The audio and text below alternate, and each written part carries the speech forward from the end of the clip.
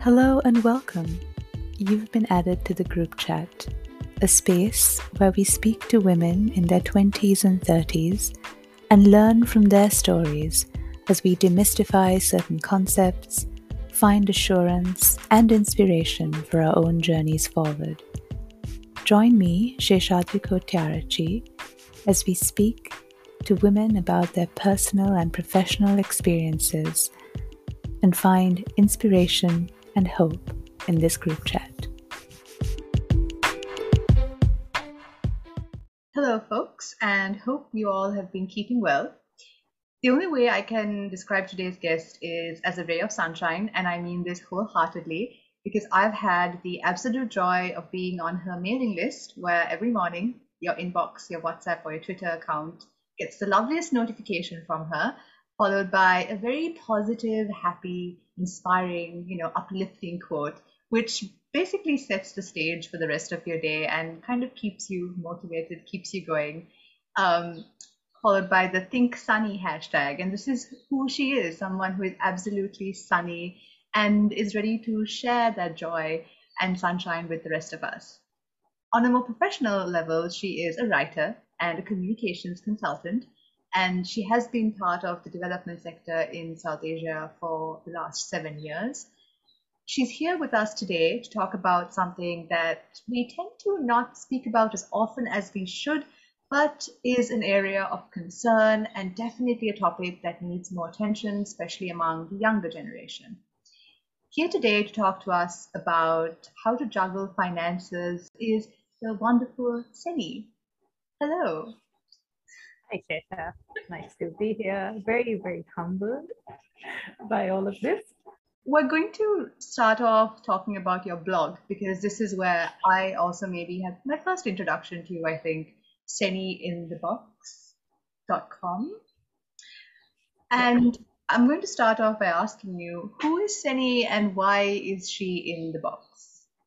Okay, so maybe I'll just go very quickly back to writing. Like, I've always enjoyed writing. That's something I've always enjoyed doing, documenting things.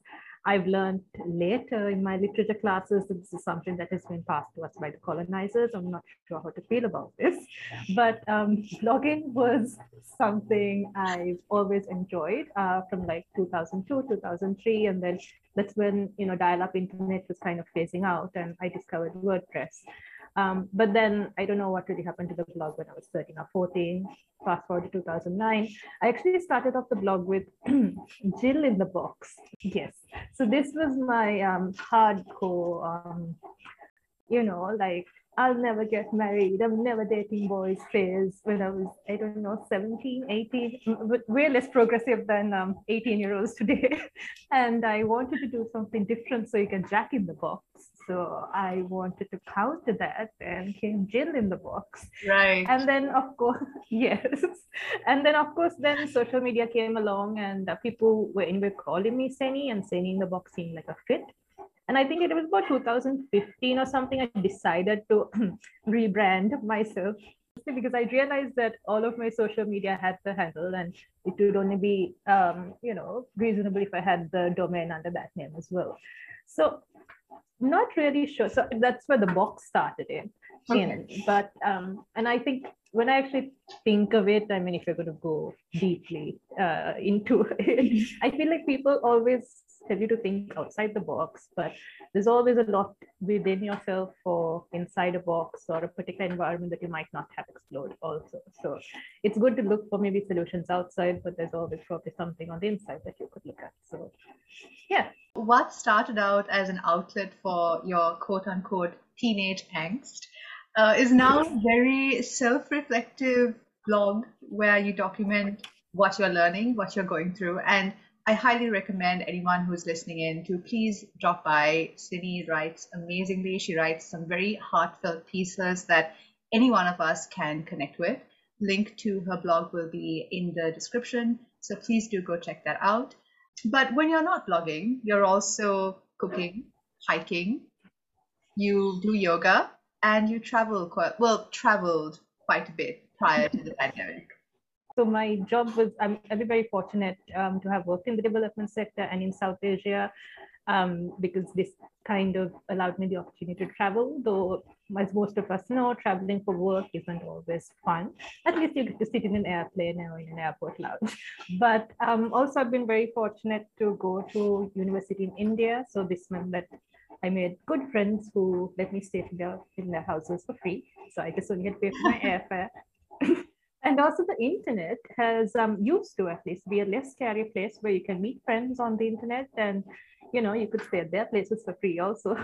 But I think it just the traveling it wasn't something that I actively pursued.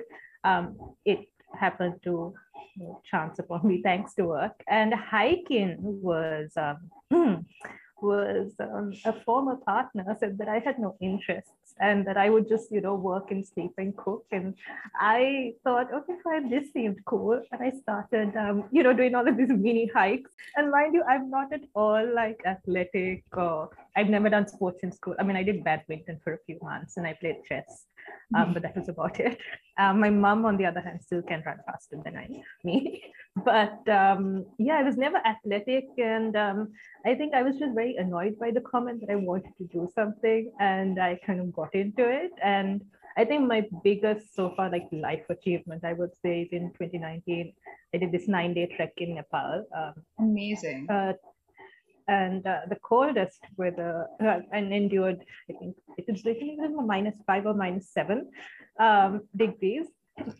But I think that was genuinely life-changing, and so thankfully it happened pre-pandemic. Well, we don't know when it'll hike again, but that's okay. We have bigger worries at the moment. You have been talking about these fairly often in your blog. You talk about your experiences in yoga, you talk about your travels. You've often given yourself these sort of challenges, like the 10-year challenge, I think, from 2009 to 2019. And then suddenly, within the last maybe 2 years or so, you started talking about finances and savings and bank accounts and all of this stuff that ideally we should be knowing, but I don't think we talk about that much. And permit me to say this, it's also because people consider talking about money to be a little uncouth. It's a very personal situation. And I understand you're obviously not giving out your financial, like your bank balance or anything like that, but you are talking about savings and the practicality of it and how you've learned through trial and error. What brought this on, and did you identify a certain gap in topics that were being discussed, especially within Sri Lanka? Well, okay, so I think money, we'll probably start off with money not being talked about, whether money including, I would say, certain things like, I don't know, sex and marriage and relationships and, just life skills in general. We don't talk. It's somehow a taboo. It is. Yeah. It's taboo, but we're supposed to be good at it. So I don't really understand the logic behind it. But, and also also money's been very hard when I was growing up. Like my dad wasn't around for most of the parts. My mom's done like many jobs. I think I get my affinity towards part-time jobs from her. So she used to do like 5 different things to send us to school. And I mean, it was very hard growing up. So the importance of, not wasting money has always been there. But of course, as we all know, when we start earning in our 20s, that goes out the window, right? So I don't know, you earn $30,000, you spend $37,000. If you borrow the $7,000 from your mother, you say you pay from your next month's salary. So, and then I used to have this, I used to keep note of what I would have to pay for my mother. I call it an eternal debt. It off. And this eternal, this is not university fees. So this is just like stuff you borrowed. I don't know, pay your phone bill, buy a new hard drive, buy a new game, whatever, like unnecessary spending.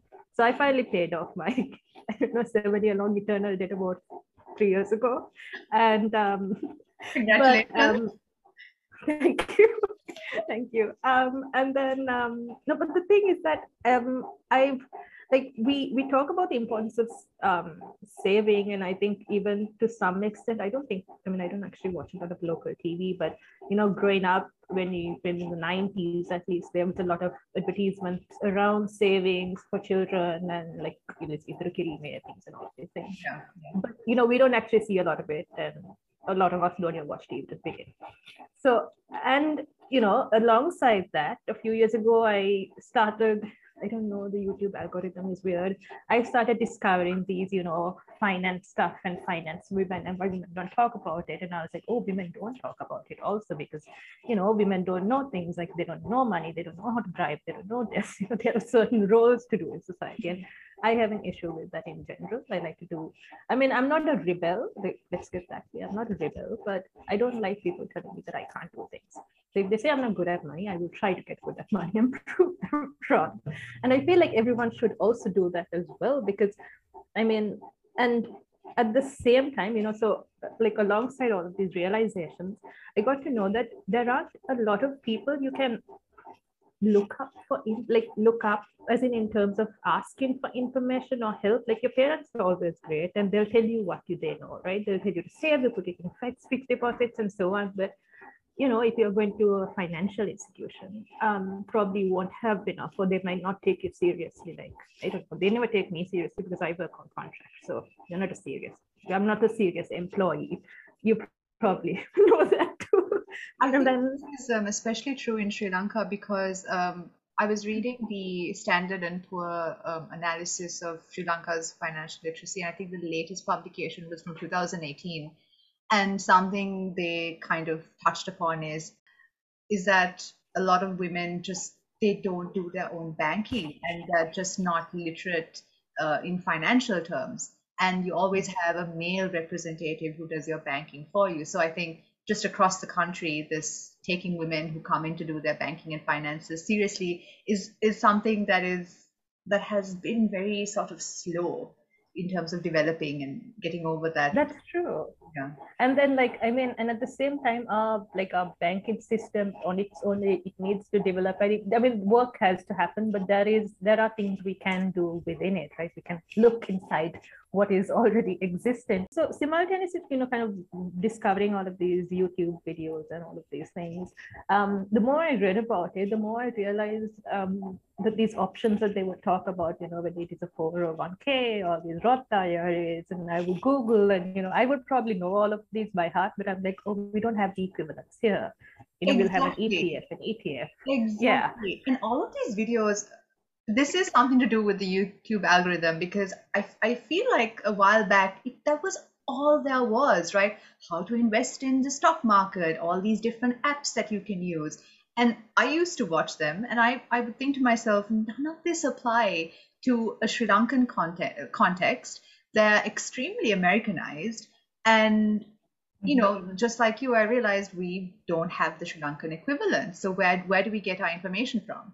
And the people that we can get similar information from are probably leagues above and wouldn't understand the reality of being a 20, 30 year old. Yeah, exactly. To save, And then, we have our sort of traditional ways of saving, like you said, investing gold, and like these things are probably unheard of in Western, culture. And I still think if you can't save money like for a unit trust or whatever, so investing in gold is fine. My personal belief is that something is always better than nothing. A consistent habit will always go a long way. And so I think that's why it all kind of started, because I got a bit frustrated. And earlier this year, or was it last year, I started also looking into more on investing and, how I could also, because interest rates are really disgustingly low. It's a really good time to invest in this country. And I was looking at all these investment options, particularly the stock market, right? And I wanted to learn about it. And the people whom I knew invested in the stock market, I don't know if it's because they didn't know enough, or they didn't want to share, or, what the gap was. The information wasn't really flowing through. I found a few local places where you could actually pay and kind of do all of these courses, which were nice. And and then I thought, okay, fine, investing is probably the second step, but for people to invest, you probably should start saving. And I don't think that information is easily accessible. It's probably there in banks, but I don't know. And if you don't look, you don't really find it. And if you don't find it, you're not going to be encouraged to do it. So. Precisely, because it's a lot more than just the infamous fixed deposit and buying gold situation, right? There's obviously a lot more to that. And I think it's also important to be able to compartmentalize your saving and spending habits, because it's not, I mean, it's in an ideal situation, you can take all your entire income, your entire salary, and put that into savings. But realistically, you can't, right? You need to spend on food, accommodation, bills, things like that. And being able to manage money in that way is not something that we've ever been, introduced to, or we never talk about it. Yeah, definitely, Shesha. We don't talk enough about, I think, lifestyle inflation. Also, like this is something I am very angry about as well, like on a personal level. Like I think culturally, and I understand where that comes from. If you don't come from a lot growing up, Yeah. And you come like from either lower middle class or middle class backgrounds, and you kind of make your way up to upper middle class. Obviously, more is more, right? So I would probably drive, I don't know, Maruti 800, but if I probably get a really significant salary hike, I'll probably ditch my car and buy a better car, because that's what's considered a norm. And I mean, that is wrong, but it's going to take a long time for us to kind of come out from that thinking. But it's also about kind of having that awareness on what's important and what isn't. And it's something I feel like our parents' generation also involuntarily inculcates in us as well, because this is what they have been taught. So, And I suppose, judging from how the economy was when they were around our age, for example, I feel like our parents were able to afford a house and a car and have a job and a family. Children, exactly. And then here we are, wondering whether or not a child in this economy is something that you can aspire towards. It's a lot of rethinking and relearning certain spending habits, I suppose. And it's a very different world to how it used to be. So how would you recommend someone start if they were to, start saving and start thinking about money in a sensible way? Where do you think they should start, and how do you think they should ideally go about it? Okay, well, I'm going to start off with my usual preface that saving and being able to manage money is a privilege in itself, that not everyone is able to do that. And if you can't do that, it doesn't mean that, you're lesser than anybody, and just because you do it, you're not better than anybody. So, I mean, and I think this is where the taboo about money also comes in, the fact that, you seem to know it all. So with that said, I think where anyone could start is if you're not saving at all, and if you have absolute no sense of where your money is going, maybe identifying for 1 month what happens to your money when you get it would probably be a good idea. So whether if it is collecting bills, or I don't know, looking at a bank statement, or if you don't have either of those, maybe just writing it down in a notebook or like a note on your phone or something, just for like a month or two, just to get an idea of what your spending is like. I feel like even for me, like on how I look at because I like to keep track of all these things. I have my budget through 2014. And when I look at my 2014 budget and I look at my 2021 budget, I mean, I realized that earlier I just used to kind of, allocate money without actually having an understanding of how much I would need to spend on it.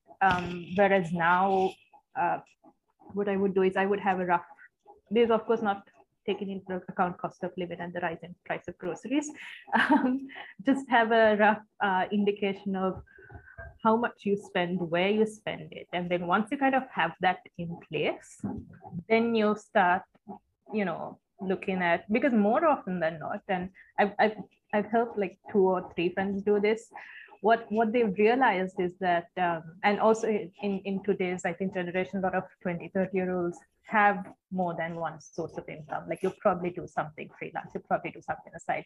What would usually happen is that their monthly expenses would actually exceed their income, and sometimes they don't even know where the money comes from. Right. Okay. So yeah, and then so that would be interesting to realize. I mean, I think the first few months would probably be difficult, but I feel like just with some discipline and some tracking, and once it's in front of you, then the decision actually lies in you. I mean, and also with budgeting and all, I frankly don't think that there's like one clear-cut way that really works for everybody. Everyone like prioritizes on different things, and they have different financial responsibilities, and Precisely.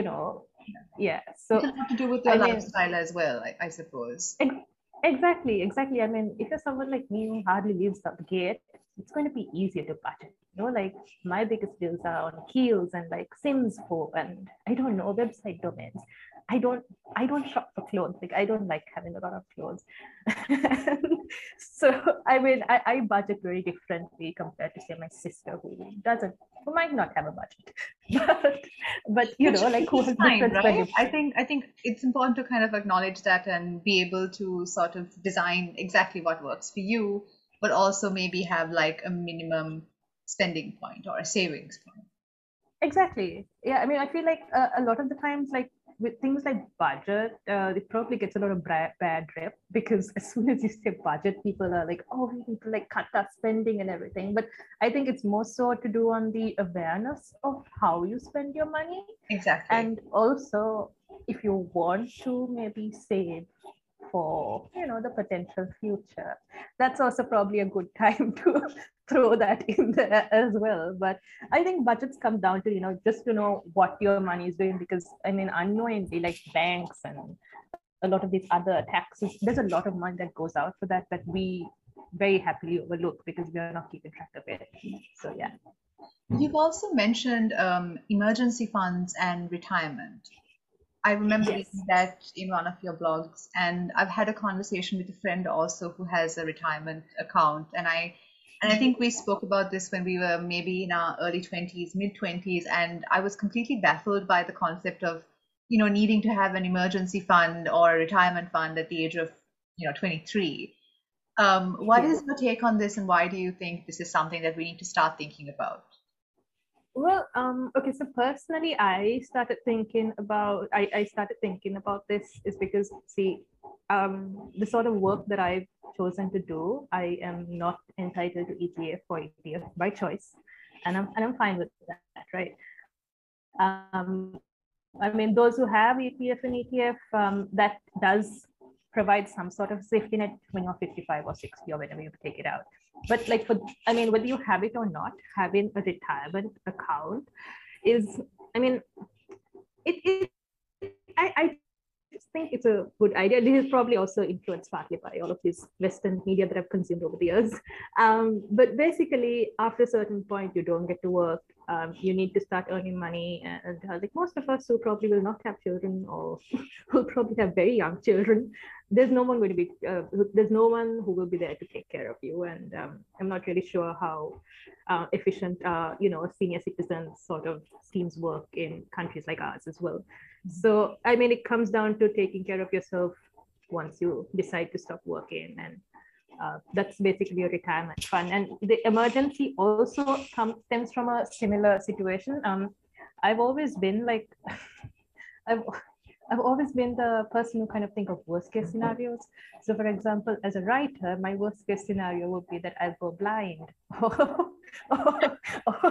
I won't be able to use my right hand or something, my dominant hands. I mean, okay, so that's a bit extreme, but I mean, what I meant is that like, it's always good to have a backup plan, right? I mean, yes, for most of us, like we have parents who will very happily take care of us, but the goal of, I think, to some extent growing up is also to not burden them, right? And it comes to a point where we start taking care of them, even though they do not want to be taken care of because they're very independent adults. The goal is that we take care of them, and in case something happens to us, I mean, a lot of people that I know, unless it's given by a company, they don't have medical insurance of their own. And medical insurance in Sri Lanka is actually not that expensive as it is in a lot of other countries. And if you don't have medical insurance, and I don't know if some people have hesitancies in going to government hospitals, then it's probably a good idea to have. Oh, fantastic. Government hospitals in this country are amazing. They are. I think government hospitals are amazing because as soon as you're well enough, they'll send you out. But I mean, I'm just kind of resonating general thinking around, people of our age group. Well, not understandable. But yeah, emergency funds are also great. I mean, especially, I mean, I feel like this became very important last year when people were laid off without prior notice, just so because companies couldn't afford to keep them on because there was no business. This would be your fund that will maybe take care of you for a few months as well. So, and to build an emergency fund, you need to know how much you generally spend for a month. So it comes back to the conversation of a budget. Like you said, with what happened last year and even this year, with so many people being laid off and in some cases salaries being halved or reduced, I think people really started to realize that they weren't saving enough and they weren't saving as much as they were spending. And this sort of shifted people's mentalities because, for example, if you have a sudden lockdown like we do you have enough money with you right now to be able to go to a grocery store and get, a month's worth of food or a week's worth of food? And you can only have that if, like you said, you have an emergency fund or some savings that you can sort of put in there without jeopardizing too much. In terms of the retirement fund, and I'm curious as well, because this is not something I've explored, but any tips on, choosing a retirement fund? Is there anything you need to look out for? Any Well, okay, so the inside information that I know is, I mean, I think when choosing a retirement fund, one of the first things to maybe keep in mind is to see how much you're able to put aside monthly as an amount, because this basically you're going to get back what you're going to start putting in now. So it's not going to be any money that you get from wherever, from anywhere else. Yeah. But just be realistic about how much you can put aside now. And most places, at least that I know, they let you kind of increase this cap as you grow older. But I think that's always a good place to start. Of course, this might not kind of tally with how much you want to save up, but to live later, we probably should also live now. So if you're going to put away half of your salary for a retirement fund, you don't have enough to get by for a month, that's probably not ideal. So it's important to try to balance, essentially. Definitely. Is that I think the pandemic also kind of gave us a really good opportunity to kind of assess how we've been spending and also living. At least it did for me, like a lot. Like I choose to live very far from the city, so which means the pandemic has like completely taken away any sort of cost for traveling or commuting. And I think globally, a lot of people have started to realize this as well. There's been a shift in people moving more towards work from home opportunities, to stay at home, to be with their families. So, I mean, I'm not trying to be very positive about this whole situation also, but I feel like it's given us this opportunity that we probably would have never gotten again, like had it not been for these circumstances, kind of reassess how we do things, why we do things, and even in the context of money, why we spend what we do. So it's interesting that you said that, because we've been talking about sort of budgeting according to your lifestyle, and then just like you, I live a little further away from Colombo, so most of my spending would just go for cabs and stuff to get to Colombo. And when I did get to Colombo, I would sometimes unknowingly drop like 800 rupees on a cup of coffee, or something ridiculously overpriced, because that was part of the socializing aspect that I was involved in. And I think it's interesting because now things like that have sort of, I mean, they're no longer an option at all. And you've talked about being able to say no to spending and to certain things during a pandemic, which I thought was very, very interesting, because that is the most difficult thing to do, right? How do you say no to people? Well, I don't know if it's to my advantage or disadvantage. I've become more of an introvert during this time. So it becomes, for me, it's become more hard to leave the house. But no, when I do, I think the pandemic for some of us has also really reevaluated some of our relationships. Like we're no longer friends with the same people. We probably have new friends. And I feel like also with, say, certain habits, like whether it is finances or certain interests, there is a tendency, I think, over time to also attract people who think, maybe not on the same lines as you, but you're kind of more or less on the same page. You have the core values, essentially. Exactly. And I feel like, I mean, that's part of this millennial phase that you kind of go through, you start to kind of stick with only those who would add meaning to your life and those whom you can add meaning to their lives as well, right? And still, I will never say no to like meeting up with close friends. And if this means that it's above my, I don't know, entertainment budget for the month, I'll still do it, because relationships and close friendships don't come often. And more often than not, it's probably also good for your mental health to meet new people or to meet your friends and keep you sane. But, having said that, if you feel,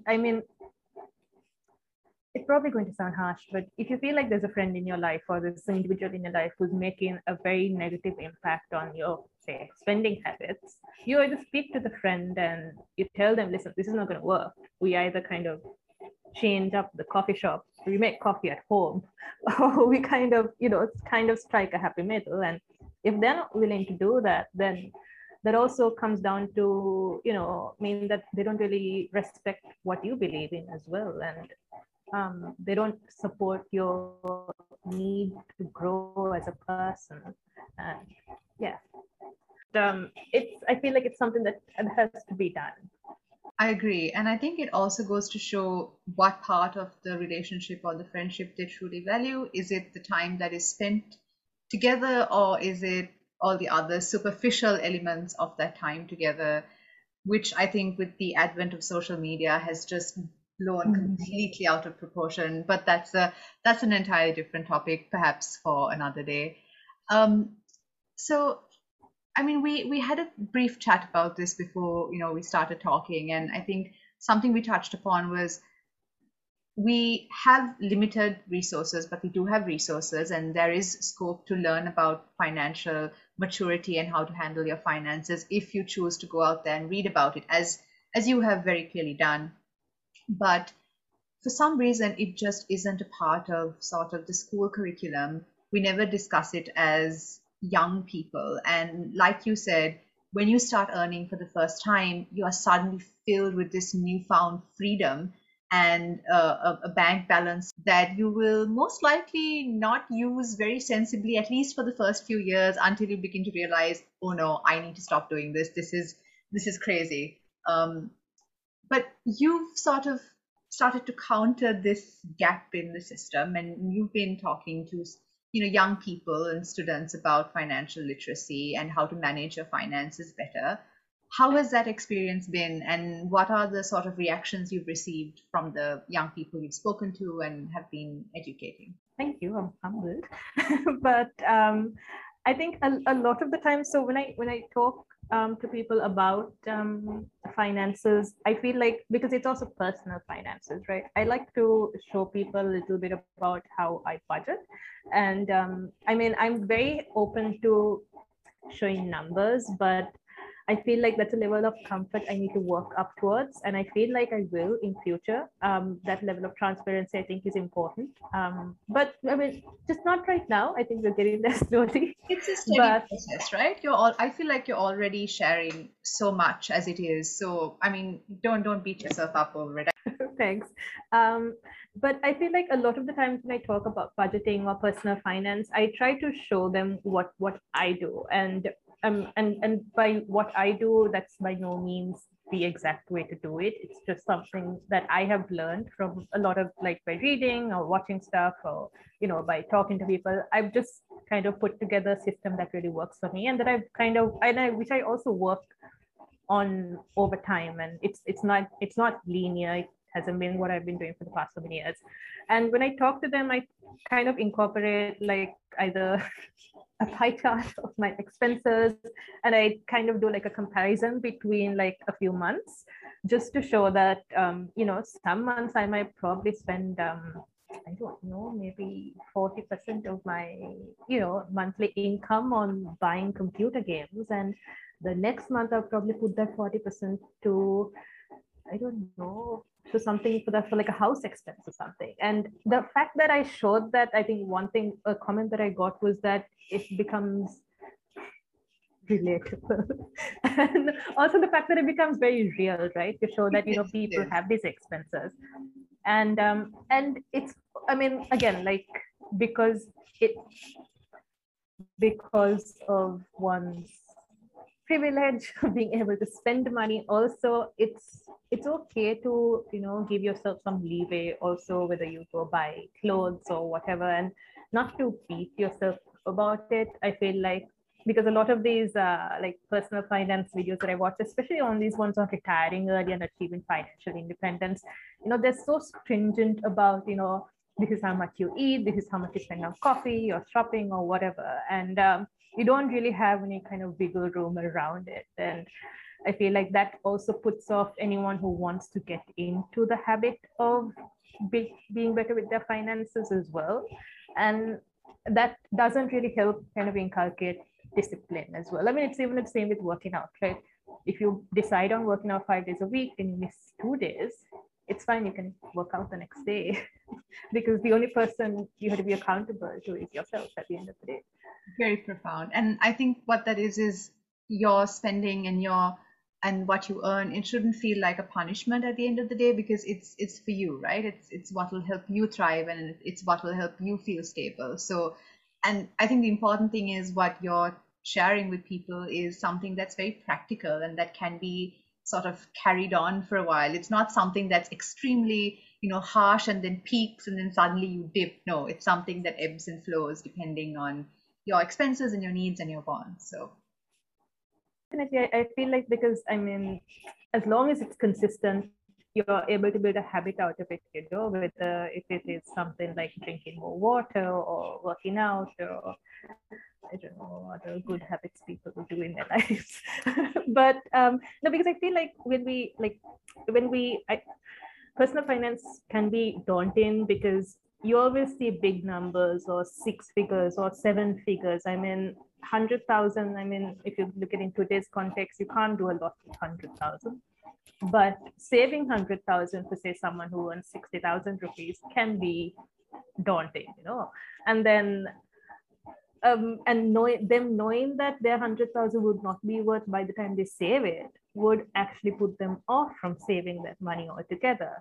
So there are all of these gaps, I feel like, people tend to not address, and thereby we don't help people of our generation and those younger than us kind of get into this practice of, being financial independence is one thing, but just being self-sustained and not feeling miserable until your next pay comes in, Exactly. And you go through a very daunting period where you have to, because I think what happens then is, because you're sort of living paycheck to paycheck, and again, this comes from, it depends on privilege, it depends on how much you earn and how much you can spend and save. But when you have that lifestyle, you also encourage sort of very unhealthy behaviors like borrowing money, or having to apply for massive loans just to keep up with your spending cycle and things like that, which only create more issues later on. And I think what you're trying to do is to help people understand that there's a holistic approach to saving as well, where you sort of ask yourself, is this something I need? Is this something I should be spending on? And how I can sort of save better for, a rainy day, as they say. If you could give 3 tips on how to save smart, what would they be? First tip is to be aware of where you spend your money. So that includes tracking your, maybe not just tracking your expenses to some extent and knowing exactly where it goes. Second would be to start putting aside an amount you're comfortable with every month for 6 months. Nothing more, nothing less. Just start with that amount. And third would be to maybe kind of have short-term financial goals. I mean, it could be a goal is, I don't know, saving up for a mobile phone or saving to a trip to Disneyland, or like either of the two, that's fine. But having financial goals, I mean, there's an aspect of gamification that we want to also work towards. So yeah, I guess those 3. Also, I have to ask you, because we've been talking about managing finances. So I need to know, is there anything you've splurged on which you just instantly regret? What was your worst financial investment? So we're talking things and not people, right? But I I don't know actually. In general, I try not to have regrets in life because I feel like it's all about learning from stuff. But Fair enough. what did I splurge on? I'm not very sure. Maybe just like some tech things. I mean, which one like that? Which one like that expensive? Yeah, but or maybe something from my kitchen. So yeah, but no, I try not to have regrets in life because I feel like there's just one more thing to be miserable about. So For those of y'all who are listening in, this is how you know that Seni is a reliable source of savings and sort of life lessons. She hasn't splurged on anything that's too regrettable, and she also tries not to have regrets about it. So she knows what she's talking about. And with that, Seni, thank you so much for taking the time today to speak to us and sort of sharing your journey and lessons that you've learned along the way. Is there anything you'd like to say before we sort of wrap up today's session? thanks, Risha. This has been fun. Less nerve-wracking than I thought. Any closing thoughts? I mean, it would be is that I don't think it's too late to start at any point in life. I mean, it's just about you deciding whether you actually want to do it for the long run. Because whether you're 20, I mean, I'm turning 31, so I don't think I'm behind. Probably I am. You know, in my own terms, I'm not behind. So it's about you deciding whether you want to start and have this consistent habit in life. I mean, think of it as exercise. So if you want to start now, you can start now. It's just about wanting to actually do it. Fantastic. And now we have the resources to start. So if you are someone who is considering, starting to save or starting to accumulate good spending and saving habits, this might be the sign for you to go ahead. You have the resources, you have the people, and you just have to do your own research and sort of a bit of self-searching to understand where your expenses and your priorities lie. With that, we end today's episode, and we will see you in the next one. Thank you so much for joining us on today's episode. We hope to see you again soon. Till then, stay safe.